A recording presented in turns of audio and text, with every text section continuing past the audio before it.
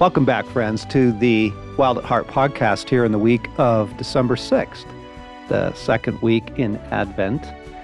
But I'm not going to riff on Advent specifically this week. Rather, we thought what would be really just helpful is I envisioned a podcast. I could kind of hear it in my head.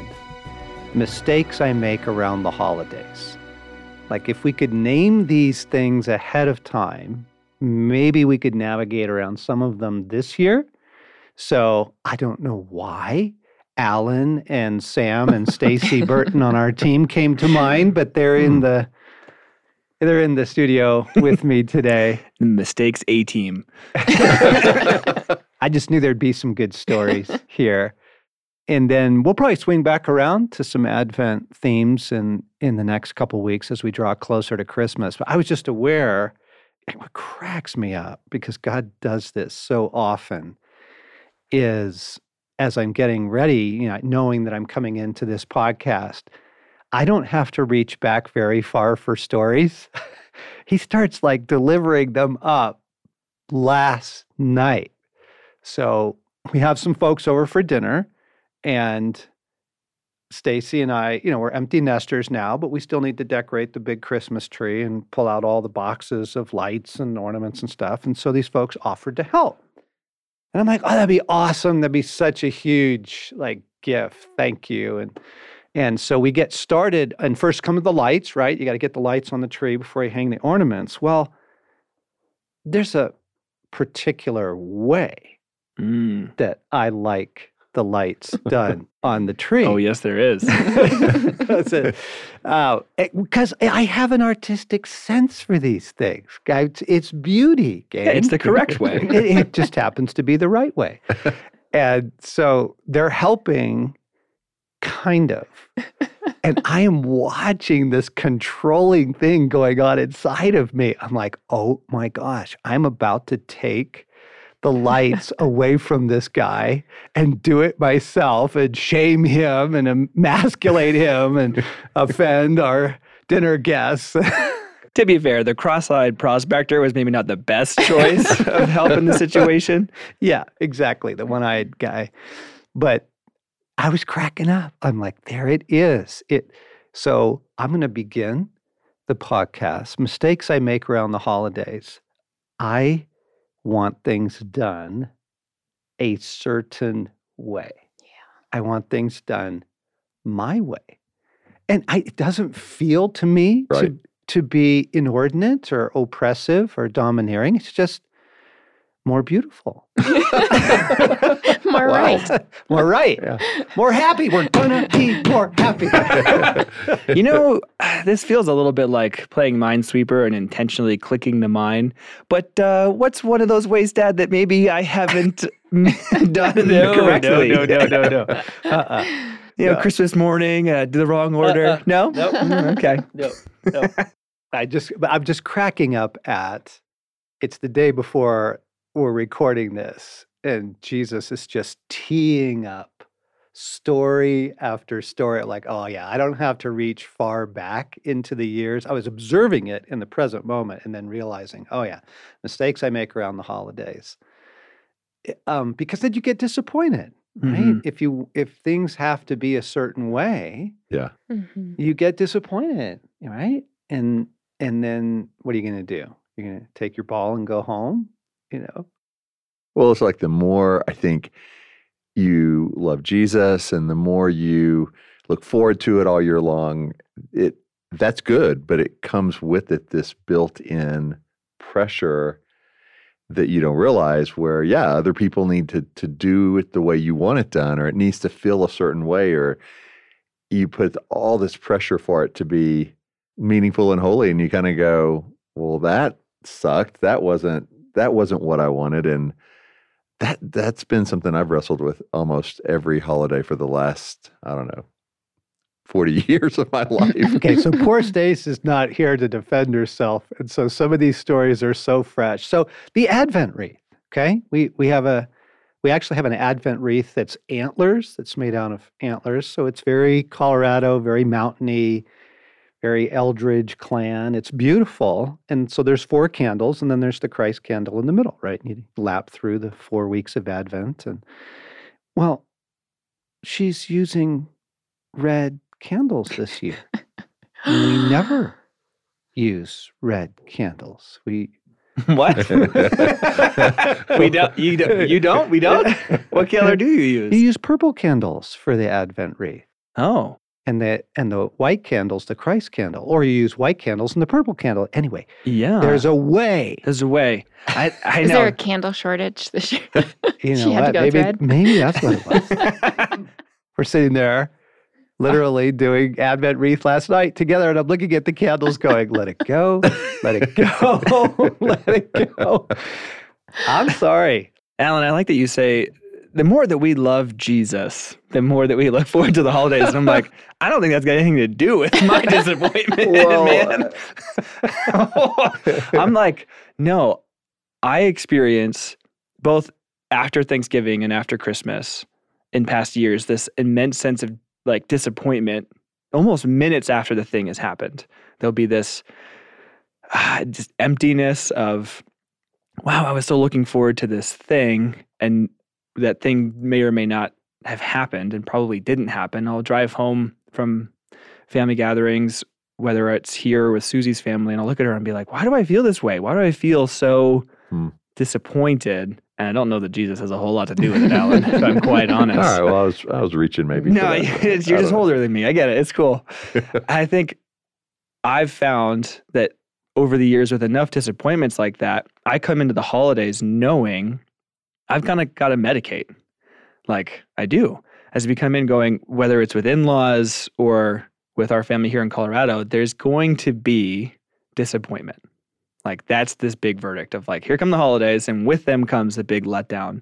And therefore, what are you going to do about it? Are you going to guard yourself? Are you going to have multiple beers when you're in Minnesota? Because I mean, they make good beers out there, and they're generous, and they're on the counter. It's hard to say no. It's not my fault. But I do, like, you find yourself going like, wow, I just spent a week where I was bracing rather than embracing, if that makes sense, where I'm like guarded for this inevitable letdown. And I have some more thoughts into like ways I've done it better, but ways I've done it wrong is fully embracing like the medicating, the dissociating, the like, I just need more sweets. I just need to like finish off that box of the Christmas cookies. I just need that beer because the disappointment is coming. We wish you a Merry Christmas. We wish you, like, I mean, how sad is that? But it's true. It's definitely there. Yeah. And then how we prepare ourselves for that. Do we brace? Do we make other choices towards love? Right. Like, Yeah. knowing that. Stace, mistakes you make around the holidays? Let me grab my list. I was thinking last night, I'm a planner, and I think it is a gift God gave me, organizing. But I realized the extent of it last night because it's so important to me to be able to enjoy the space between Thanksgiving and Christmas. So I actually realize I start mentally preparing in July. And by that, I mean my goal is to get all my Christmas shopping done by Thanksgiving. Wow. Because of the pressure of nobody needs anything, but everybody wants something. So what is that perfect gift? So I start actively listening in July to like what people want. What do people want? What can I find? So the funny story of this was like when Riley was 10, I started listening and preparing so I don't have to deal with the stress of Christmas, right? I got her all these Christmas gifts. She was very gracious on Christmas Day after unwrapping everything. And I was like, did you have a great day? Did you get everything you wanted? And she's like, I got nothing on my list, Mom. Like, thank you. And it's because I was like, but a ukulele. You said you wanted a ukulele. And she was like, in July, I wanted a ukulele. Oh my God. No way. It backfired. So again, I know, like, not ungrateful. My point is, like, I think the biggest mistake I make in the holiday season is missing people's hearts because I'm trying so hard to protect my heart that I I struggle with paying attention to how difficult it is for my husband to participate with my family. I miss Riley's heart in so many ways. Many stories of that. I think we found the person who has Jesus at the table here. The idea of active listening, though, that's so beautiful. It is. Wow. And Yeah. And yeah. For me, I really look for moments to be spectacular. Like I know it's not going to be one spectacular month, December 1 through Christmas, but I want some of those moments. And so usually for me, where I feel the I'm doing it wrong because I lose heart and I lose my patience, is we always try to do the Christmas tree together as a family. And so until recently, we had 3 teenagers at home, and it never went well. Like inevitably, one person had something with friends that came up and they wanted to not be there, and one person was in their room doing something and wanted to do it 5 hours later when somebody else couldn't. And so it always would create this massive tension where we had the tree and we had the box of the ornaments and we had the lights, and most years it ended up being just me. Because there'd be an argument or somebody would be into it, but the rest wouldn't be. And so Kelly and I, or me, would start doing the lights by ourselves. And it just was like, here we go again, like it was 3 weeks before Christmas, and it felt like already hope was starting to be lost. Or I'd go out to do the lights in our front yard, and Gray or Chase or whoever would lose interest. And I felt like, Chevy Chase in National Lampoon's Vacation, where strands of lights are tangled. I'm out there by myself. I'm starting to put it up. Kelly looks at it and goes, "Is that the way we want to do it this year?" And, and she had a different vision, but that vision included me having a crane to get up to the top of our house, which I don't. And I was putting all this pressure on these moments, and everybody had a good heart and everybody was trying to kind of be in their way helpful. But I was like, this Christmas is already going down the drain, and it's 3 weeks before it starts. Alan, I love the arguments around like decorating the Christmas tree, because you're like, we are going to have a nice Christmas. We are going to bond. This is magical. Get your butt in the living room. So that pressure I've just found is so not helpful. But I wanted that hallmark moment at those times. And oftentimes you get the messiness and not the hallmark moment. One for me, I seem to do this every year. I miss it for Susie with the finances piece. Like I expressed to her, I really love a home that feels like we're creating the memories and the magic for our children. So like, let's not just have it be that we hang a wreath on the door. Like, let's make it feel whimsical and beautiful inside. And like, we're actually turning our hearts towards the season. And then I get mad that she spends money to like decorate the house. And I'm like, oh, you got all these garlands and she's like, what on earth? Like, you asked me to do this. I'm doing this because this is something that you have specifically requested. I'm like, yeah, no, you're right. That's, okay. And then she'll spend money on the kids. And she's really frugal. I mean, she's like, again, kind of to what you're doing, Stacey, she's listening to what they want and trying to taper it into, well, a 3-year-old probably doesn't have like the best understanding of what they want long term. Right. They might like something for 2 minutes. Changes by week. Like, we heard you, sweetie, and we got you this instead. And she'll get it off of Facebook Marketplace, or she'll wait for sales and things. And I still will like grumble at her of like, we didn't really budget for that. I'm like, wait, I am getting on my wife's case for buying our kids Christmas presents. Anyway, I'm putting on my Grinch outfit next day. Seriously? It's just, Riley would ask me for years. Holiday decorating, I've learned, is super important to her. My holiday decorating, and part of it is Scrooge, keep the wallet tight. I'll go get the sales after Christmas, but who wants to go shopping after Christmas? Anyway, Riley was having friends over one year recently. I think it was maybe 2 years ago.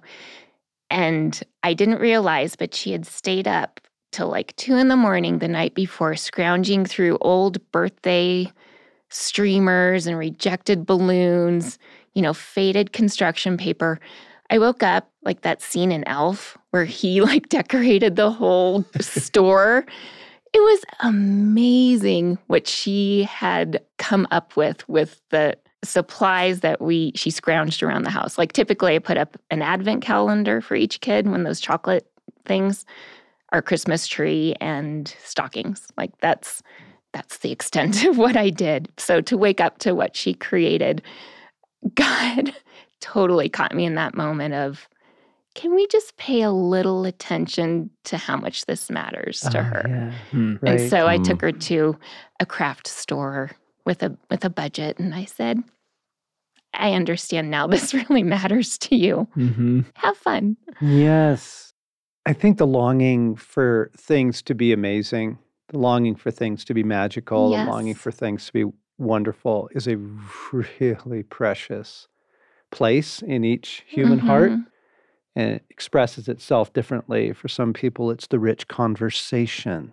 For some people, it's the beauty of an evening or of a season. You know, it's lots of people. It's a few people. It gets expressed in a lot of different ways. Yeah. But that precious Eden longing in our hearts is something we've got to shepherd well through the holidays, not going to control, pressure, get down here, we are having a magical moment.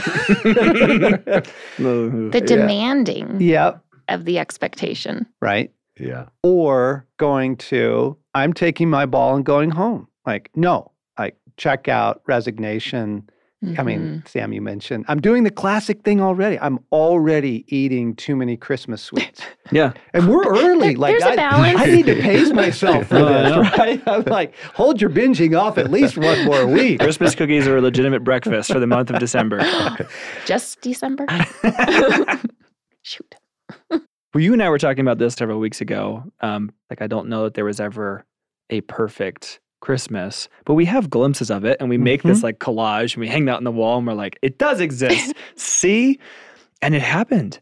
Like my street in my little suburban neighborhood, Christmas lights went up a week before Thanksgiving. And it was like, I've never seen it like that. So this year, more than any, there's this longing for that collage, that space of give me something to rest in, to be looking forward to, that feels magical, that feels normal, that all of those things. I was shocked that we had speculated about whether we'd do it early or not this year. And then here it is. Like it's the Christmas parade in November. What's happening?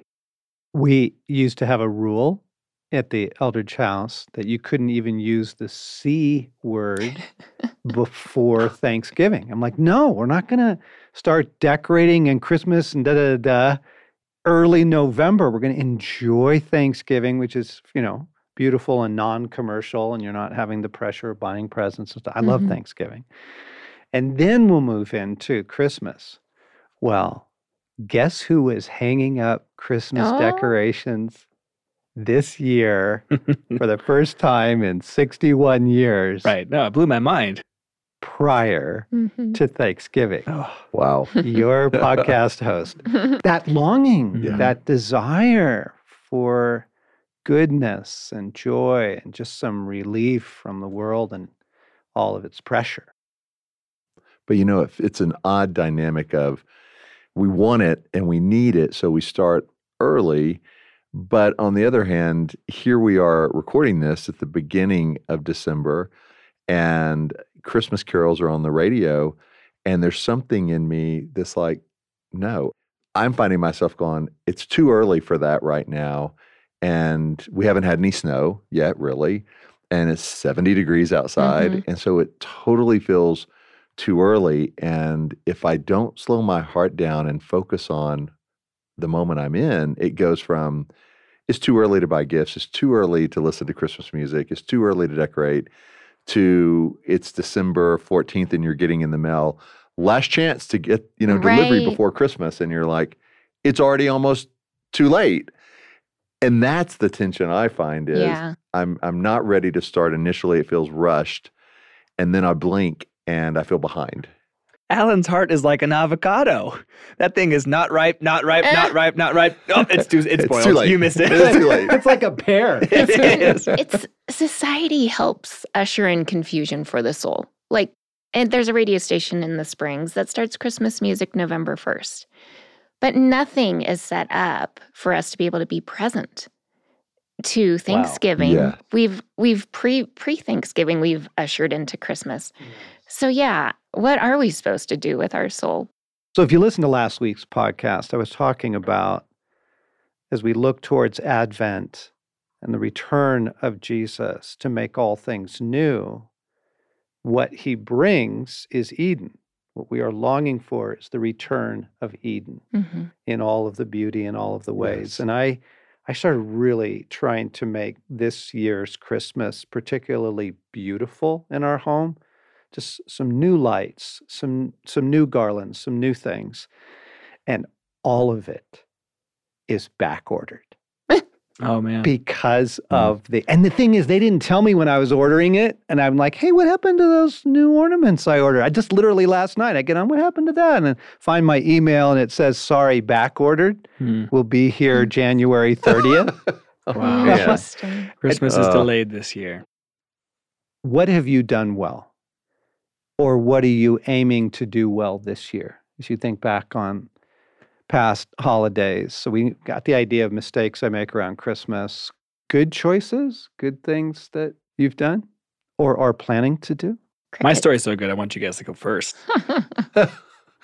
Well, I started something this year at Thanksgiving that was super helpful going into the holidays, which was I knew my tank was going to be low because we were coming off of a wedding in Texas, and then a day and a half later had boot camp. And then a day and a half later, we had 16 people in our home for Thanksgiving. Sleeping in your home. Like staying there, and really good relatives and extended family who we enjoy spending time with. But our home isn't really made for 16 people in the kitchen and everywhere else. And so I knew, man, my tank is low. And what I did well was I decided I am not going to reach for a drink of alcohol, beer, wine, whatever, unless it's totally from a place of joy. If it's a place of joy, great, I'll have a beer. If it's a need for relief, I'm not going to do it. And it's the first time I purposely went into a holiday with that mindset. And the whole 5-day, kind of 6-day family time, it wasn't that there weren't moments of joy, but I would find myself saying, I'm good. I'll just stick with water, tea, whatever. And I had 2 beers one time when we were visiting a pub, and that was it. And I really felt like that was a victory for me because I would have turned for it as a relief valve more than as a celebratory joy moment. So at the end of Thanksgiving, when everybody left and I was kind of reflecting back on it, I was like, that's a really helpful practice for my heart, is not to look for relief in a glass or in something that can take the edge off, but how do I be fully present, even when I'm exhausted, even when the tank is low, to the people around me without that. That's really good. Okay, so mine's sort of in line with that, since I mentioned medicating is my not such a great way of handling things. This happened a couple of years ago where I actually sat with some of that bracing emotion, some of that why I felt disappointed before any of the actual holidays had already happened. That sense of looming loss, which was not an unfamiliar experience. And I have begun to be aware of these younger places inside of me that actually needed care and tending to. And in this one particular year, I had lingered with it. I'm like, why do I feel already this sense of loss? And I felt like a younger place within me was like, well, because those days are never coming back again. And what I really wanted was Chinese food. The takeout place we would always go to for our Christmas Eve dinner, but it's been closed for however many years, 20 years now? CNCN. Exactly. On Garden of the Gods. And it was weird where I'd be like, oh, I need a beer right now because CNCN's closed and I'm in Minnesota. And I didn't understand all of the connections until you're naming, Ellen, I slowed down and was like, oh, there's a place inside me that needs to know that he's welcome, he's okay, that goodness will come again, and that I can do some things for that place. And so that a couple years ago, when I was really feeling this strongly, I actually went and found just a Chinese restaurant and got the chicken lo mein that I always did. And there was something in me that was like, it was actually some of the best therapy I've received in a really long time, because it was telling these parts of me that had felt like they were in the way and therefore needed medication, that they're welcome and not a problem, and that they would actually have their needs met. And so now as I enter the holidays, when those things pop up, I'm like, oh, rather than jumping right to medication, it's curiosity of what's the place in me that already feels the looming sense of failure or loss or disappointment or longing, and what is underneath those. And if I get clarity on them, what can I do for them? What do they need? Whether that's Chinese food or just sitting with them and wrestling with the tension of, yeah, those times have passed. And like you're naming that longing for Eden, I want them back again. And what are real, tangible ways that I can sit with the reality that goodness is coming again and those needs will be met? It's so good to just pay attention to what is at the core of what is happening. So I think my biggest thing is just to let go of orchestrating perfection. I think it was 15 years ago, I stopped sending Christmas cards. And it's because it was so unenjoyable and frustrating to me, because I felt like I had to write a personal note and story to 100 people. And there was no joy in it. And I'm grateful for a husband who said, so don't send them. And I was like, what? But I released it, and it's been amazing. Things like needing perfect traditions for the kids that I've tried to put in place, and I love that organically a few have held important to them, and I've been able to release orchestrating everything else. So I think just being able to pay attention to what isn't enjoyable, even trying to get my Christmas shopping done before Thanksgiving. There's a huge piece of that my soul needs, so I'm not feeling scattered or crazy the weeks leading up to Christmas. So, of course, the balance of also not feeling frustrated that I'm behind if it doesn't happen. Releasing a lot of the perfection is what I'm practicing and has been really good for me. One source of pressure that Stacey and I have felt over the years is the husband-wife gift, right? And noticing and listening. And finally, a couple of years ago, we just agreed we would just talk about it and say, hey, babe, do you even want to do presents this year? Why don't we take that money and save it for a trip we'd like to take, and later in the spring, or why don't we, go out for a nice dinner or something like that? I just felt this enormous amount of pressure to come through with the killer gift for my wife. Yeah. And instead to talk about it. I was really surprised. She is a girl really attached to tradition, does not like change. And so this year I'm like, hey, hon, what do you want to do? And she's like, you know what, let's not do gifts this year. There's plenty going on, lots of goodness. Inside I'm like, yes, pressure off. But maybe to talk about it, maybe, as a family culture or in a marriage, talk about the pressure and how can we release some of that? That's good. With Kelly and me, it's the same dynamic, but it's not even gifts as much as it is the Christmas card. So I grew up in a family where everybody, had a card for everybody, and it was the Hallmark card, and it was thoughtful words in it, and you saved it. And, I still have some from boyhood. And in her family, cards just weren't a big deal. Like, you showed love in different ways, and you didn't have to get a card or spend thought or time on that, and that was fine. And so early Christmases, it'd be like, here's your card, and she'd read it and go, thank you, that's awesome. And I'd be sitting on the couch like, and where's my card?